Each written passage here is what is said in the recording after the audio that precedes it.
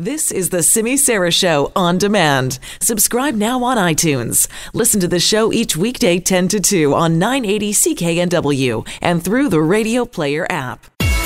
This is Mornings with Simi. From the anecdotal reports that we are hearing and seeing from people, it sounds like many of you out there did decide that this was a weekend to travel somewhere in BC. Now, we're not talking the usual huge lineups on Highway 1 or at the ferry terminals, but it is definitely busier out there than it has been the last few weekends. And this is despite the fact that everyone was asked very directly, repeatedly, and specifically to stay home. The officials knew it was going to be challenging because it is Easter weekend. It's a time when a lot of people gather, but they were saying, don't do it. It's one weekend. You can do it in the future, but just not this weekend. And we're so close to making progress. Officials didn't want to see that ruined, but I'm afraid of what these numbers are going to look like next week. How do we deal with people, though, who break those rules? What can even be done to police this type of behavior?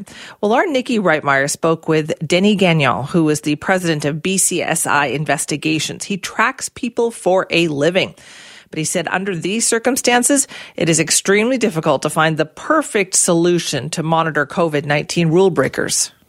Well, that's the thing is that, I keep listening to that, right? They're going to enforce, and now they got the Quarantine Act. So they got all those rules, or you must isolate yourself, right? If you have been diagnosed, if you have symptoms, if you have been in contact with someone that has confirmed with COVID, if you have been advised by public health, that's from the government website, by the way. You've been advised by public health that you've been exposed, or you have returned from travel outside Canada. Well, the Quarantine Act carries a very large fine. The fine is up to $1 million and 3 years in prison. So that's the Quarantine Act, and I don't think people realize the strength of the act. The challenge is how do we have people obey by it? The solutions that I'm thinking, and I've done a fair amount of thinking about this, is that in some cases you could take the quarantine individuals and the individuals from the airport and take them to a quarantine area. That will be a huge number of people. Get them on a bus, go into a quarantine area, very difficult. Some of the Asian countries, they have used, in some cases, facial recognition. We don't have the level of facial recognition they have, not maybe that we wanted. But it's hard also to enforce when people have masks on. So facial recognition doesn't really work. Some countries have used, I think Korea has used monitoring of cellular phone through their apps. Again, in Canada, you're dealing with privacy issue. And what individuals are doing to get around that is that they're leaving their cell phone at home and going out. So you think they're home, but they're not. You could always use GPS trackers, ankle bracelet on everyone. Impossible. In some cases, they've done what's called spot checks by ballot officers, so to check if someone is home or not. Again, you're putting also those ballot officers at risk. If somebody is symptomatic and the ballot officer goes there to enforce the fact that, if the person is not home, they're going to have to wait for that person.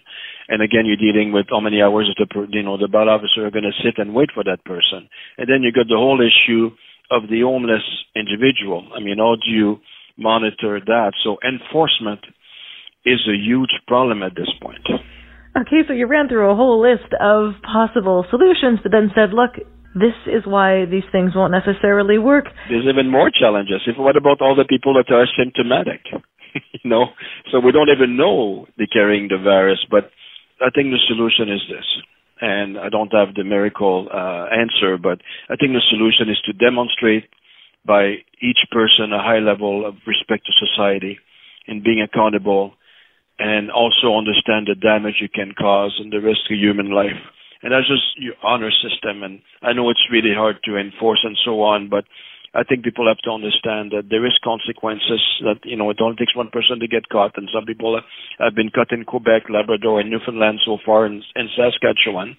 The fine wasn't that high. I think it was about $2,300. But, it's still pretty high.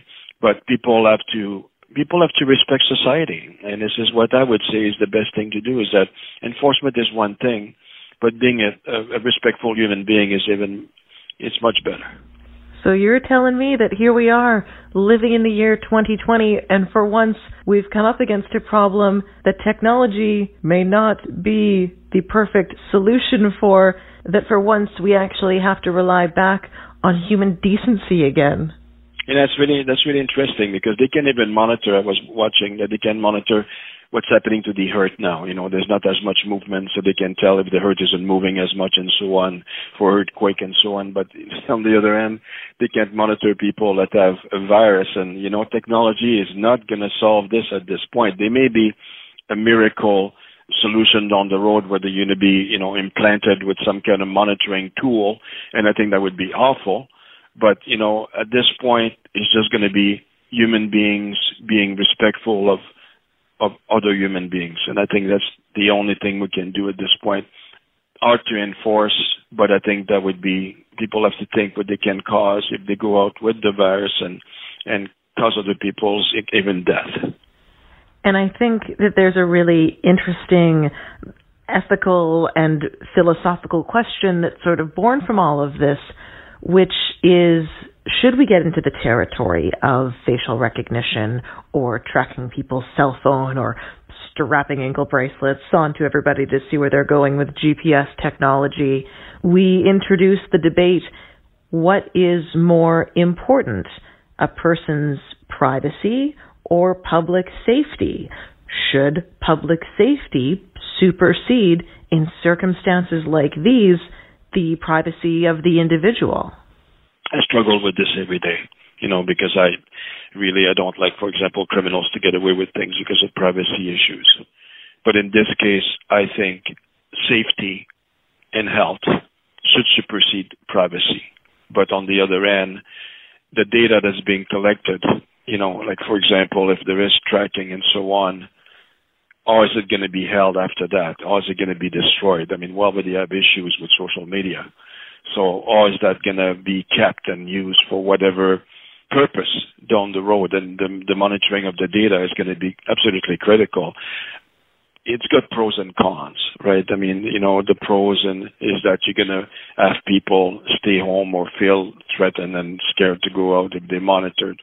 On the other side, you're going to feel people are being monitored by government agencies. So there is pros and cons on both sides. I don't think privacy should supersede danger and health and so on, right? But there should be a limit of what we can do, and this is the dilemma of this whole situation.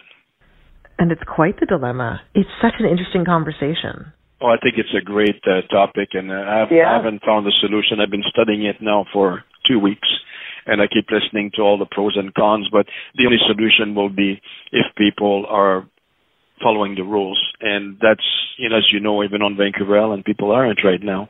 And that's insane. I mean, you have to understand the damage you can cause. That is Denis Gagnon. He is the president of BCSI Investigations. They essentially track people for a living, talking about trying to find that balance between privacy and making sure that public safety rules are followed. So what do you think about that question? And as he said, he has been struggling with this for a while now. Do you think public health supersedes the personal right to privacy? I mean, ideally, everyone would just obey the rules, and that way none of this would become required. But as we were talking about, we're hearing a lot about people this weekend on ferries, on highways, traveling to small communities in Golden, Revelstoke, 100 Mile House, lots of reports of kind of people from out of town showing up there. If people aren't going to obey the rules, then how do we deal with this? So does the right to public health supersede the personal right to privacy? Let's get your take on this, though. Which one do you think should win out, and what should we do with rule breakers at this point? Let's talk to Bob. Hi, Bob. Hey, thanks for taking my call, and congratulations on the new show. Oh, thank you. Okay, what do you think about this question? I'm furious. I mean, I was in an accident 8 years ago. I need treatments to keep me going. I can't go. I can't get my treatments. I'm getting stiffer and sore by the day. Oh, I'm with you on this one. Yeah. I'm trying my best to be responsible, be safe, and these people, I mean, why? I think they need to do like they do at the border, especially with BC Ferries. That'd be an easier way to do it. Essential travel only. So we should be asking them at the ferries and everywhere, why are you going somewhere? Where are you going? No, that's not a good enough reason. Go home? Yeah. All right. Well, Bob, thank you very much for that. And I do feel your pain on that because I also had a couple of accidents years ago, and so I do need massage therapy and physio and those things, and I also haven't been able to go. And that same issue that you're talking about is one that I have also been dealing with. It's just getting more and more painful every day. Let's go to Gavin, who's also called in this morning. Hi, Gavin. Hey, Simi. Thank you. I totally disagree. I think we can responsibly still travel and do things, and there is a mental health factor here, too, that we have to consider, in my view. I mean, we are social animals. I'm not saying be within 6 feet. I'm just saying, getting on a ferry and respecting the 6 foot, parameter. I mean, can we not do that? It's not a police state. What about the small communities, though, Gavin? And this is the big issue now, is these small communities say, listen, we can't deal with an outbreak. Please don't bring it here. And if you've got people from the cities traveling to these small communities, potentially bringing it there, that's a problem, isn't it? I totally agree, but I don't have to be within 6 feet of anybody. I can still go sit in Moose Jaw or somewhere or Firefly and still be within 100 feet of somebody and go look at a mountain for an afternoon and come back and jump back on a ferry. Responsibly is the key word here. Okay, so you think we should trust people? I don't think we should track people at all. I'm totally against that. I think if we can't be responsible with ourselves, then we have a bigger problem, and that bigger problem is going to catch up with us. But getting on a ferry for an afternoon and seeing the beautiful BC and the sunshine and being more than 6 feet away, I think we can manage that. Okay. Can we not? All right, Gavin, thank you. Gavin thinks that we should be able to trust people to keep that distance apart from each other. Let's just go to Carl, who's also called in. Good morning, Carl. Good morning. What do you think? Well, what I think is we institute laws and we don't really enforce them. People know that there's not going to be any bite. The fines can be up to $1 million, and somebody gets a $2,300 fine. They just laugh at it.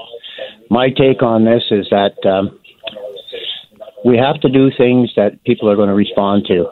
If somebody comes back in from a vacation and they break this automatically, and it can be just a click of a button, their passports are revoked for 5 years, and their driver's license revoked for 5 years. That means a lot more than money. A lot of these people who go down south, they've got lots of money, they have houses down there. If they can't get to them for 5 years, they will listen. Okay. Well, Carl, thank you very much for that. There are a lot of people who are breaking this, probably more than we realize. I heard a story from someone who works in a fishing store the other day, and they were telling me that they, up until a week or two ago, up until the border was closed, they were still getting somebody from California, somebody coming up and wanting all this stuff and not taking any of it seriously. And when they were told, hey, do you mind? We've got these rules going on here. Respect the rules. We don't want this many people in the store, that kind of thing. They just kind of laughed it off. So there are people out there who don't take the rules seriously. The question is, what do you do with those people? Do you track them? Do you make sure that everybody's obeying the rules, and that way we track them and make sure we know who isn't? Or do you say, well, some people are going to do that. Overall, we're doing a good job. Let us know what you think. You can email me on this, simi@cknw.com. It's going to be an ongoing issue of discussion, especially this weekend. I think this is going to be a critical weekend. We've got too many anecdotal reports of ferries busy. Galiano Island, you heard in the news, there were all these cars coming off Galiano Island's ferry quite unusually yesterday, and locals there are concerned. They said, we don't have the ability to take care of a whole lot of people if they come down with COVID-19. Why are people coming from out of town to these small communities this weekend? Should we be tracking them? Should we be making sure they don't do that? That is the question. Keep it coming. Simi@cknw.com. This is Mornings with Simi. Well, we're talking about people traveling this weekend, and we know it's happening. Yesterday afternoon, late, I started to see a few comments out there on social media, but it grew louder and louder and snowballed all throughout the evening until we were hearing from many small communities very concerned about the number of kind of new people, different license plates that they were seeing in their communities. We talked about this earlier as well, and boy, we got quite a few messages on this. I had a tweet from someone who said, listen, if the government owns BC Ferries, why are they not checking each passenger for home addresses? People should not be traveling for fun. The ferries are most definitely busier than usual. Got another text message, I should say, from someone who said, living in a small community, it is blatantly obvious the province isn't interested in saving our small populations. There's no snitch lines, no bylaw officers, or any other kind of authority. Essentially, what they're saying is they want some enforcement of this. Another message that I got said, I live in Fairview Slopes, and our underground parking spots are empty, as in they're normally full and they are empty. So where did everybody go? Well, we've heard from communities like Whistler, Squamish, Revelstoke. They're telling people to please stay away this weekend. Our guest is Sue McCourtoff, who's the mayor of Osoyoos, and they're also worried that people are going to think it's okay to travel out to that resort community this weekend. She joins me now to talk more about that. Good morning, and thank you for being here. Thank you very much. Are you seeing, do you think, people coming to Osoyoos this weekend? Well, I'm sure there are going to be some, because I've heard from some of our residents that they're seeing cars that they don't recognize, because we're a small community, 5,000 in the town. And so I did my own drive yesterday and went around town and had a look. And I can't say that I saw many. There were a few, and of course we're a resort municipality, so we depend on our tourism traffic in Osoyoos. And, we were 22 degrees yesterday, so it was nice. There were people out paddleboarding, if you can imagine. I don't think the lake is that warm, but some people were out there anyway. Locals, residents. I was just going to say that. Yeah. Locals. Yes, they were locals. Okay. Are hotels open? Are there places for people to stay if they come to town? There are a few hotels that are not open, but most of the hotels are open because this is the time of year that they're open. Sometimes they have people living there. We still have apparently a few snowbirds here that live here for several months over the winter, and that's what they use, the hotels. But the parking lots at the hotels do not look. They're quite sparse at this point. Are you concerned, though, about this happening, and has the community made any plans to deal with this?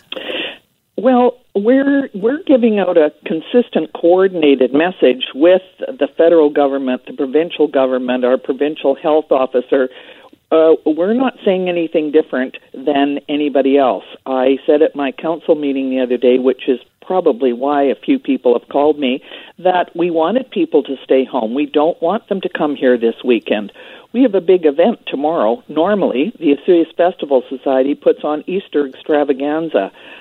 My job, because I'm a member, has been to do the egg hunt down on the school grounds.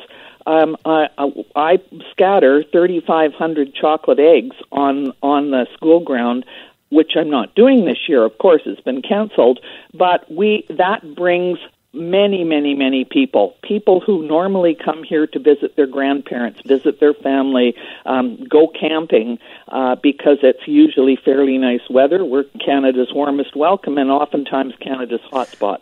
So we normally have that. I have to say, though, that our Easter Bunny is going to dress up, and he's going to be in the back of a truck, and he's going to go down Main Street and a few other streets in town waving to some of the kids. From a distance. No, yeah, from a distance, right. Absolutely. Absolutely. But I wonder, Mayor McCourtoff, if you know that there are people who are kind of violating these rules and coming to town, is there an education, are bylaw officers ready to talk to them?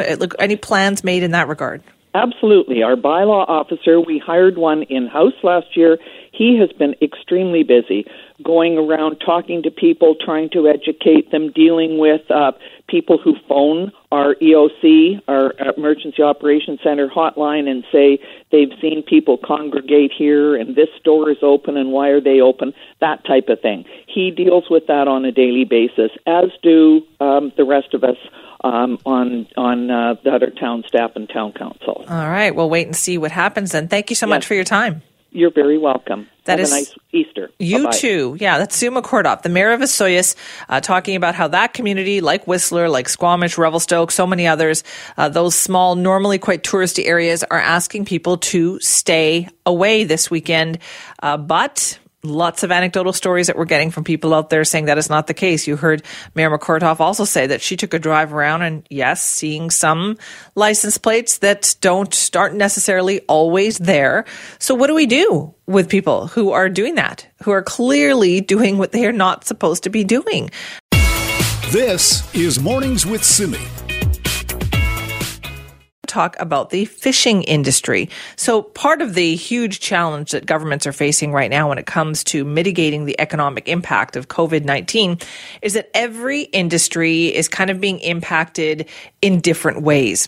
Now, Melissa Collier is our next guest, and she's the co-owner of West Coast Wild Scallops over on Vancouver Island. And they have got freezers full of product that they are struggling to sell because the restaurant industry is no longer up and running. To talk more about it, she joins us now. Good morning, Melissa. Good morning. Do you mainly just supply restaurants? Yeah, so with our scallop business, at least 75 to 80% of our sales go into the restaurant industry. We do have some of that goes into smaller retail type locations. We also sell some to Skiperados there in Vancouver, who's a community-supported fishery. So would you say that this is affecting other people that you've talked to as well in the fishing industry? Oh, absolutely. I think everyone's getting impacted. For us with scallops, it's unique because we direct market and catch our own product. Most fisheries, you sell to a processor, and then they take that product and they sell it to whoever their buyers are. And about 80% of the seafood here in Canada is actually exported. Meanwhile, Canada is importing 90% of their seafood. So a lot of the seafood that's caught here on the coast goes to export-type buyers. For us with our scallops, there was no market, which is why we started our business. We direct market and sale here in Canada. And our model is very different than what a typical fisheries model is. Our fishery is in the winter simply because we fish other things in the summer. We go out and we have a lot of upfront costs with our scallops. We have food and fuel. We have licensing fees, deckhand wages, and then we bring our product in and we have custom processing, shipping, as well as cold storage fees that we have monthly paying when we have things sitting there.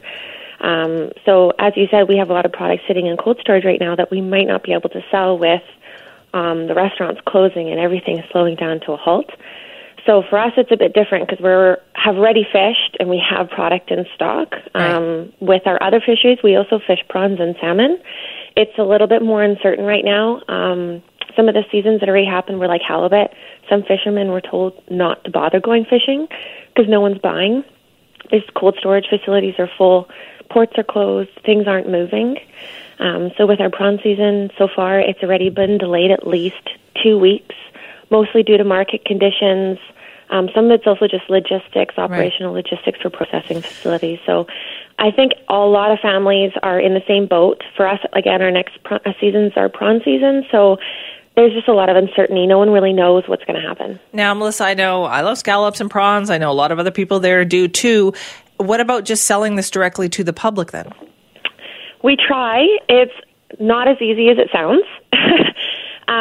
I've spent a lot of time trying to make connections with different markets and different places to sell. It's not easy for fishermen to sit down on their dock and sell. There's a lot of time involved to sit there. We're also a freezer boat, so I would actually have to run my big diesel engine to run my freezer just to sit there and hope that someone might come down to the dock to buy. So we work through a lot of distributors, retailers, that kind of direction to try to get our product to market. But there isn't a lot of little shops anymore. I mean, there's quite a few in Vancouver, but to make those connections as individual fishermen and then to explain to them why our scallop, which is very, very unique in the world of scallops, why they should carry our scallops. So pardon? Why are they so unique? Well, it's a specific species of scallops. It's the only scallop here in BC that's abundant enough for a commercial harvest. So they are completely wild. There's no seeding or any kind of intervention. Any other scallop coming from BC is a farmed product, or you have East Coast scallops. All of those scallops are really big, and consumers are used to eating a big chunk of white meat. That's what you see as a scallop. Right. Well, scallops are actually a whole animal. They come in a shell. Ours are way smaller, and we actually keep them in their shell. So thinking more like a mussel or a clam, you can cook the whole thing in the shell. You can eat the whole thing. You can still take the rest of the body off and just eat the white meat if you want to, but there is a lot of flavor and texture that's with the whole animal, and they're really, really delicious. Okay, well, but listen, again, you've sold they're just me. small and different. But you've sold me. So, I think a lot of people, there's such an effort right now, Melissa, too, for people to try to support local businesses, right? I Whether agree. it's to restaurants and all of that. And I think if people hear this, they go, like me, I'm sold. Where can I get some? For sure. So, it's hard to get them, though, because, like I said, it's hard to connect with retailers, but you can get them through Skiprados, which is a community-supported fishery in Vancouver. They actually have the pictures and names and where it's caught and everything right on their products, so that you know exactly who you're supporting and where you're getting it from. We're actually just sending some scallops out to One Fish, Two Fish Market out in Langley. For those people in the broader range, like we have Codfather's Seafoods in Kelowna sells them. We've got Finest at Sea, both in Vancouver and Victoria, that has them on occasion. That's my fish store. So that's great. Yeah. So I can go in and ask for West Coast wild scallops. You can, though they haven't restocked in a while because, like everybody, you're nervous to restock, right? Yeah. On something. Our scallops haven't, with Finest at Sea at least, they haven't sold a lot of them. They're not flying off the shelf because people look at them and they go, what is that? That's not what I'm thinking when I see a scallop. So the thing is trying to get people buying them enough so that the stores want to keep stocking them and keep bringing them in. What's going to happen to all this product? You mentioned so many other processors and distributors have the same thing, cold storage full of product. What about getting it more open to the public, or is it just going to sit there? I don't know. I can't really speak to other people's product or the processor's product that's sitting in storage. A lot of it has longer shelf lives. Our scallop has a pretty limited shelf life, so we're in a bit more of an interesting situation. I would love for there to be a better infrastructure. I've talked a lot recently about if we could build a better infrastructure here in BC to support fishermen and processors and companies here in BC and get our food into local markets, local grocery stores. But we just don't have the infrastructure to make that happen right now because that's just not the flow of where our product typically goes. It reminds me very much of spot prawns, Melissa. Exactly. I remember like 15 years ago when we were shipping all of our spot prawns overseas, and then we started to discover how good they are right here. Well, if you believe it, though, the majority of spot prawns caught on the coast are still being shipped overseas. Up until this year, which we plan on fishing prawns, if we get to fish prawns differently, we will be doing them in frozen tubs and tails, which is what people here like spot to have prawns, them in. Yeah. But up until this time, all of our spot prawns have been exported. Wow. See, this is my boat. Is this an opportunity also, do you think, for us to change that? Absolutely. I think this is a great opportunity for people to really sit back and look at our food systems. I mean, it's appalling that 80% of the seafood caught on this coast never meets Canadians' mouths or plates. Like, we have some of the best seafood in the world. Why are we bringing it in from other countries when we could be eating what we have right here? Our fisheries are well managed. We have fishing families that are just like everybody else. They're just trying to make ends meet, and we just happen to have an office of the most beautiful place in the world.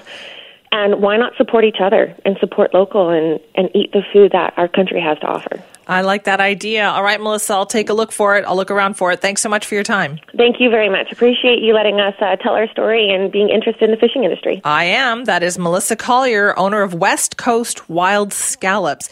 As she pointed out, they're not the typical scallops that you see. They're still in the shell. They're smaller than those great big scallops that you're used to. But hey, they are local, and you could be helping a local company out.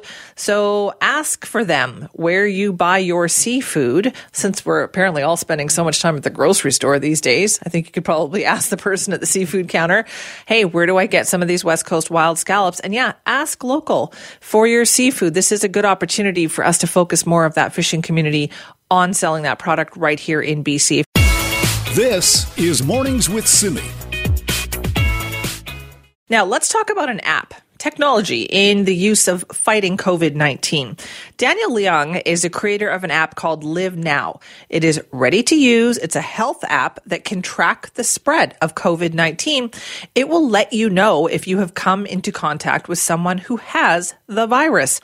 Now, he's from BC, but currently living in Silicon Valley. And he spoke to our Nikki Reitmeyer about contact tracing and how his app works. Contact tracing is a method of tracking down a disease or a virus that's typically done very manually. It's been done the past couple of 100 years to track down the source and where exactly the pandemic is currently at. Basically, what you do is you have a healthcare professional or a volunteer that's trained to do this, talk to every single person who is a positive case, a positive patient, and you ask them who they've had contact with and where they've been for the past, in this case, 14 days. So as you can imagine, with thousands of cases, it's pretty hard to do. And a lot of patients might not even remember where they've been the past 14 days and who they've had contact with. Not only that, they don't even know, like if they just walk by someone or spent 10 minutes in the same room as someone in the grocery store, they might not know exactly who those people are. So that's kind of not really useful when you hit a certain critical mass of cases. Yeah, I mean, that makes sense. Me looking back on, what I did over the past 2 weeks, there's no way I'd be able to tell you. I mean, this circumstance is a little different because we've been in isolation, but under normal circumstances, there's no way that I could tell you every single person I talked to or ran across in the grocery store. So that's how it's traditionally done. That's how it's being done for the most part in Canada right now. With our technology, we basically use anonymous data from your phone to see if anyone else has made contact with you. So your phone and everyone's phone has an anonymous device ID. Let's say 100 people in, Pacific Center came in contact with someone who had COVID-19. Anyone in that general area who has our app, this app would be scanning for the anonymous device ID of every single person's phone around that person. So if we know that a certain person in a certain area with a certain device ID had COVID-19, then we'll flag all the 100 other device IDs around that person that were picked up to notify them that they may have had contact with COVID-19. So on that end, it's basically making the whole contact tracing process instant and completely automated. It's done in the matter of a split second, basically. And as a user, as an individual citizen, you would get a notification telling you you may have had contact with COVID-19 at Pacific Center at 3 p.m. 2 days ago. We suggest you self-isolate, and then we present the user with a couple of next steps based on a risk assessment that we run in the app with you. So we'll ask you a couple of questions to understand your risk and your symptoms. And you complete this basically daily for the next 14 days. And based on those changes, we may suggest you either stay at home or call 811 or go to the ER. So these are based on the latest CDC guidelines, and they do change and they are fluid. So that's the benefit for the citizens. They get to figure out whether they may have come in contact with COVID-19, and if so, what to do. But also we have the ability to tell them where the hotspots for COVID-19 are. So what places to avoid and where not to go if you don't want to get COVID-19, which I think no one wants. On the flip side, because we are collecting all of this anonymous data and we know how many device IDs have come in contact with COVID-19, we can basically track where the virus has been and how many people it's touched in real time. So as you can imagine, that is really useful for public health as well as hospitals and the ones on the front line. Currently, what we're hearing from frontline workers is they have no idea how many cases are going to come in today, tomorrow, the next week, or the next month. Everything's really reactive with our technology because we know how many people make contact with COVID-19 in a certain area. We can actually predict, based on the current stats, around 4.8% people will require an ICU bed who contracted to COVID-19, and around 10 to 20% will be hospitalized. Based on those stats, we can actually estimate down to the specific hospital how many patients they can expect to come in 7 to 10 days in advance and how many might need an ICU bed. And that's really, really useful in terms of resource planning and also just providing clarity to the frontline workers who have no idea what they might be facing today, the next day, and the next week. It all sounds really, really impressive. Is anything like this being used elsewhere in the world? So nothing kind of to this extent. However, basic contact tracing through mobile apps has been used in Singapore and with Japan, as well as with South Korea. They've seen some pretty good success. The main difference is they adopted these solutions very early on, and their solutions do require on direct contact tracing. So main difference is we can do indirect and delayed contact tracing, whereas those other solutions right now do direct contact tracing only. So what that means is both the person who is positive with COVID-19 and you have to have the app at the same time at the time of contact to be notified. Even if you download the app 4 days later and you had contact 4 days ago, the app would have no idea. I hear that you've reached out to provincial governments across Canada. It sounds like great technology, but how has this idea been received by those government agencies? Yeah, so we have reached out to a couple of government officials as well as public health, and I think there's two problems here. One problem is we might not be reaching the right people. I know these are really, really busy people, and these are really busy times, so I don't know if we're getting in front of the right people right now. The other problem is it just seems like everything is, at least the contact that we've had with the government has been pretty slow, and there isn't very much sense of urgency there. I get that some governments are currently focused on managing the peak and ensuring that our frontline workers have the PPE that they need. And obviously that's really, really important. But I feel that we definitely do need to move towards more of a preventative and proactive approach to managing COVID-19 instead of reactive. I would like to see the Canadian government move a little bit faster. We are currently in discussion with other countries and other states, and things are definitely moving. There's a lot more sense of an urgency on that end. So our Nikki Reitmeyer had a chat with Daniel Leung. He is the creator of an app called Live Now and believes it could really be a game changer in the fight against COVID-19. So he told the BC government about the app, and what was the reaction?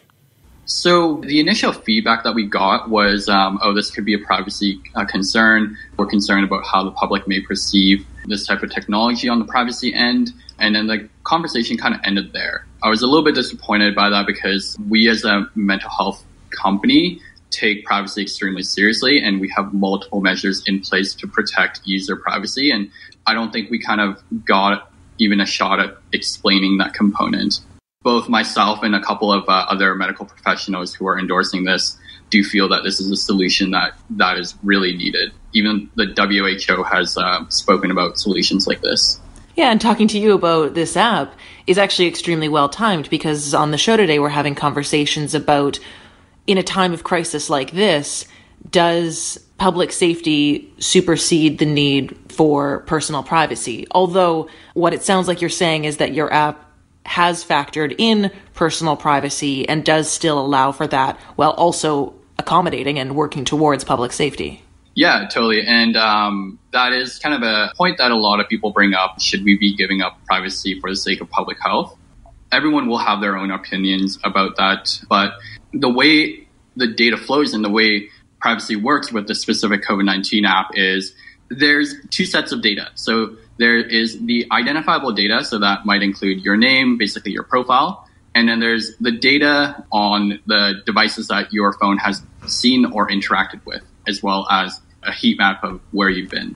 And so the first bucket, the profile, the identifiable data, that stays on your phone. It never leaves your phone until two kind of conditions are met, which I'll get into later.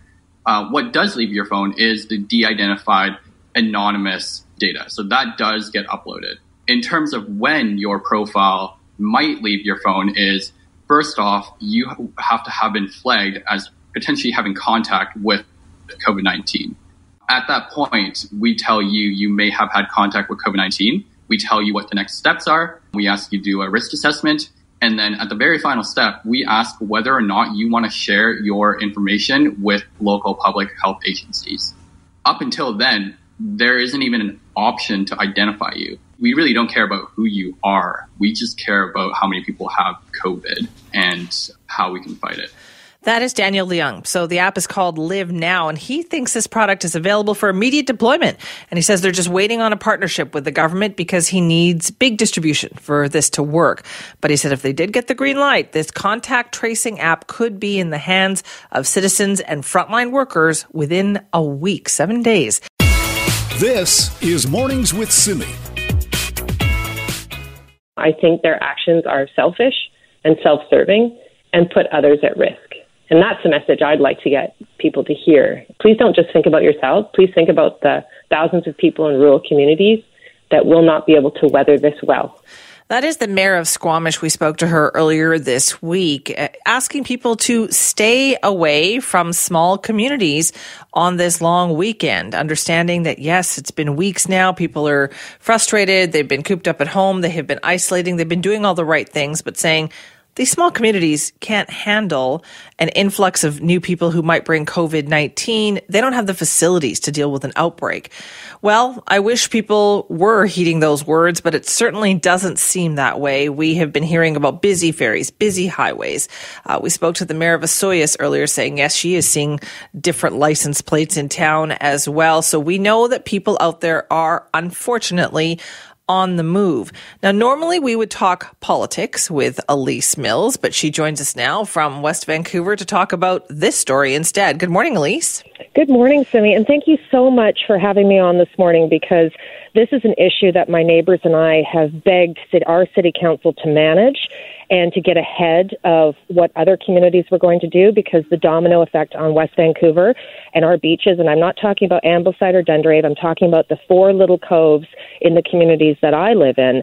We cannot handle anyone visiting us, and everybody has broken the rules, and our neighborhood, we're just pulling our hair out. Yeah, tell me, so you reached out to us this morning because of what you were seeing in your community. What is it?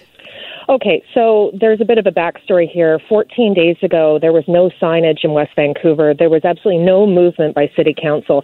I reached out to Councillor Craig Cameron, great guy, but one guy on council is not going to move council to respond accordingly. So my question to him was, why couldn't we do what Lions Bay had done, which is put the arms down on the little coves? Because what people don't understand, I live on Sandy Cove. The neighboring cove to me is Stearman, and then it goes Caulfield Cove and Bachelor Bay and Eagle Harbor. And you've got to remember, our beaches are only sandy as long as low tide exists. And the streets around our homes are only 2 meters wide.